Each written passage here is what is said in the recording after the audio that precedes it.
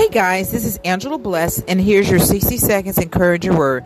I'm coming from 1 Thessalonians chapter 5, verse 14, and I'm coming from the New King James Version. Now we exhort you, brethren, warn those who are unruly, comfort the faint-hearted, uphold the weak, be patient with all. Amen. And we go through issues in life that sometimes we want to throw in the towel and turn back. We go through issues in life when we feel like that people cannot relate to our problems in life. Instead of speaking death or negative things into our existence in our path, we need to learn how to just lean on the right people so they will have our best interests at heart. Nothing happens overnight.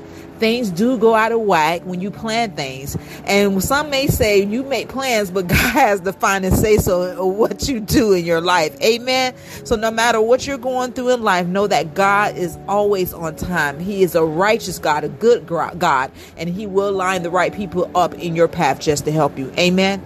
Be strong in the Lord.